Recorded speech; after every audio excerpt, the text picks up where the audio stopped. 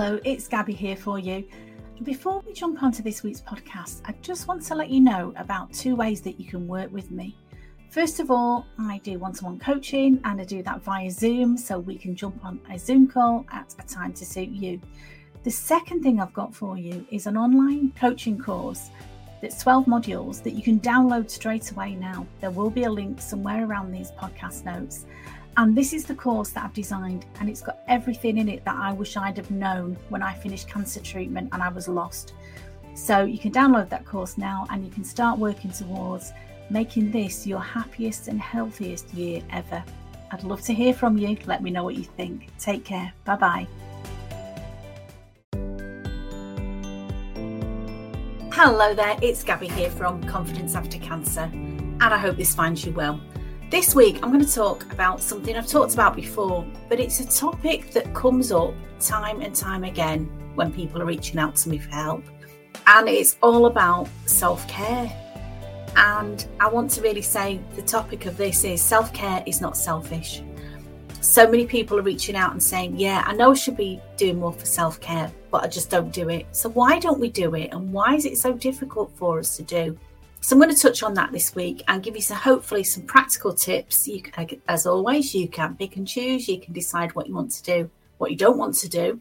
But I do hope that you find something here that I'm going to talk about that's useful for you and something you can put into practice.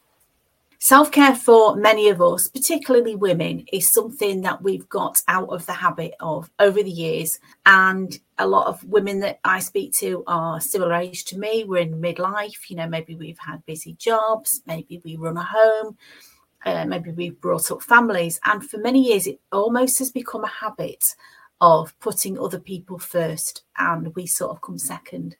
And for a lot of people, it takes a serious health diagnosis to stop, realise what's going on, realise that there's something not right, and realise actually you've got a chance now to do something about this. So how would that be? So I'm first of all going to talk about starting your day well. If you start your day well, hopefully you can start changing some of those habits. And so I've got 3 tips for you of how I start my day well. And I am not a particularly morning person. It takes me a little while to come round in the morning. Don't like to talk too much. Don't like to make too many decisions. So what I do to start my day well is start the night before. And for me, that means planning what I'm going to do first thing in the morning. If I'm going to do some exercise, I'm going to lay out my exercise clothes, get my running shoes out, trainers, and just be good to go in the morning. I get my water bottle ready. I don't have to think in the morning about what I'm going to do, where I'm going to go, what I'm going to wear. I've already decided that the night before. So that's one decision taken care of. The second top tip that somebody's given me that I find really, really useful is not to look at my phone first thing in the morning. So many people I know, the first thing they do when they open their eyes is look at their phone. And if you're not careful, you can just get sucked into, either scrolling social media or looking at the news, which is never very good news, to be honest. But also, you're just straight away sucked into other people's agenda, information coming into your head that maybe you don't need. So I like to now in the morning take a bit of time and a bit of space. And the first thing I really want to look at in the morning is the sky. Now, luckily in Manchester recently, we've had some really nice weather. So it's been nice to get outside, even just step into your back garden, just step outside the front door, look at the blue sky, if it's a blue sky. It has been raining a few days this week. But start the day by just looking outside. If you can, go for a walk, get into nature. Just 5-10 minutes makes me feel great. A lot better than just sitting, hunched over a phone or hunched over a laptop, scrolling social media.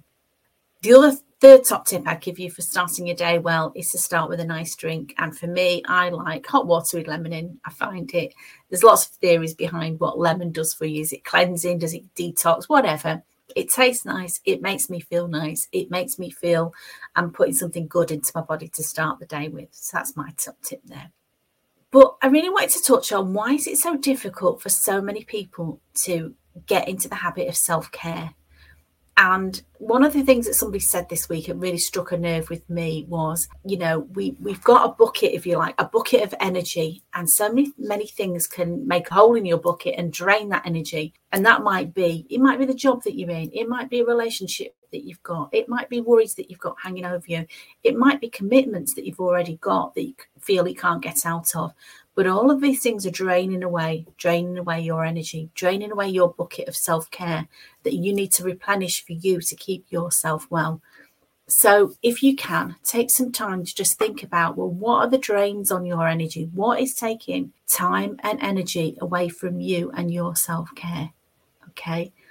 It'll be different for everybody, I know that, but some of the common themes are: do you spend your evenings slumped in front of the TV watching things that are not really very good for you? Now, there's no judgment here. I'm not saying don't watch TV. I like to watch TV, get into especially a good thriller or a good story. I'm not judging you. I'm just saying, think about what you're doing and asking, is that helping you to create the life that you want? If you're really enjoying what you're doing, do it. But what I'm saying is, TV and social media, as much as I love social media, I do love to connect with people. I love watching other people, connecting with friends and family, seeing what they're up to. Love all that. But it can be such a drain on your time. And I don't know if you've ever gone onto social media for 5 minutes and found yourself there 2 hours later, just scrolling through, looking at goodness knows what, going down all sorts of rabbit holes, looking at things. And that's okay. But ask yourself, how does it make you feel? So self-care, again, will mean different things to different people. We all know the things we should be doing that maybe you're not making time for. And people will say, oh, I haven't got time to exercise. Oh, I haven't got time to cook a healthy meal. Oh, I haven't really got time to do whatever. And again, I'm not judging you. I'm saying take some time to think about your week ahead. Think about your self-care. If you're not feeling particularly well, or even if you are feeling well, your self-care is really, really important. And if you acknowledge that, then how about making some conscious decisions to schedule in some time for your self-care? It could be doing whatever gives you pleasure. It could be booking in for a massage. It could be going for a nice walk. It could be meeting up with a friend who, uplifts you and makes you smile, makes you laugh, who makes you feel good.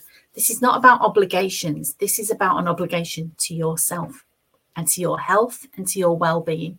So scheduling some time for your self-care can be a wonderful thing to do. Because for me, I know I'm a busy person, a lot of busy people, self-care is always the bottom of the list of things to do. There's other things that maybe you think are more important, but actually you can't look after other people. You can't do all the things that you want to do if you're not looking after yourself, if you are not replenishing your energy. And for me, it starts with self-care. So it makes me so sad when people are saying to me, oh, I know I should do self-care. I know I should look after myself better, but don't really have time. Or, I don't really know how to go about that. I'm hoping I've given you some food for thought. Always, always reach out for me. But just take some time for yourself. Think about, when do you feel good? Think about when you spend time with certain people as well. How do you feel? How does your energy feel when you're around them? Is it good energy? Are they uplifting you? Are they adding something to your life?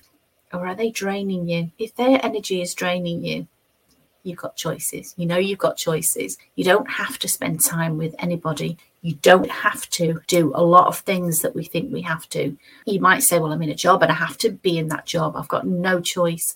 We've all got choices. You could choose to take a different job. You could choose to react in a different way to your job. You could choose to have a conversation with somebody at your job about whatever it is that's making you unhappy. You are somebody who's really important. And if you've got in the habit of not making time for your self-care, then I'm inviting you to join me this week and just practice some little new habits maybe of self-care. Think about things that uplift you, inspire you, give you energy. And it could be just listening to a lovely piece of music. I listened to Glastonbury last week. I watched the wonderful Cat Stevens, and his set just lifted my spirits. I thought, I've not listened to his music for a long, long time. And so I was just making the bed the other day in the bedroom, cleaning the bedroom, tidying up. And I thought, put some Cat Stevens music on. And oh my goodness, it lifted my soul. It made me feel so good and so at ease. And it was, for me, that was a form of self-care. lighting a candle, just taking 5 minutes for yourself. That can be a form of self-care. Just taking yourself out of the busyness and the hamster wheel of life that we all get on. And I'm included in this. I'm not perfect. But this week, remember, self-care isn't selfish. You are an important person. You are my love. Yeah, I'm here for you. If you're struggling with self-care, please reach out to me. I'm always here. I'd always love to hear from you. Let me know what you're doing for your self-care. And I'm just going to let you know, this weekend I'm off for a short break to the seaside, to Whitby in Yorkshire. Looking at the sea for me is self-care. Being out in nature, being out in the fresh air. I live in the city. So for me, that's a real treat, and I'm looking forward to that, and I'll speak to you very soon. Take care.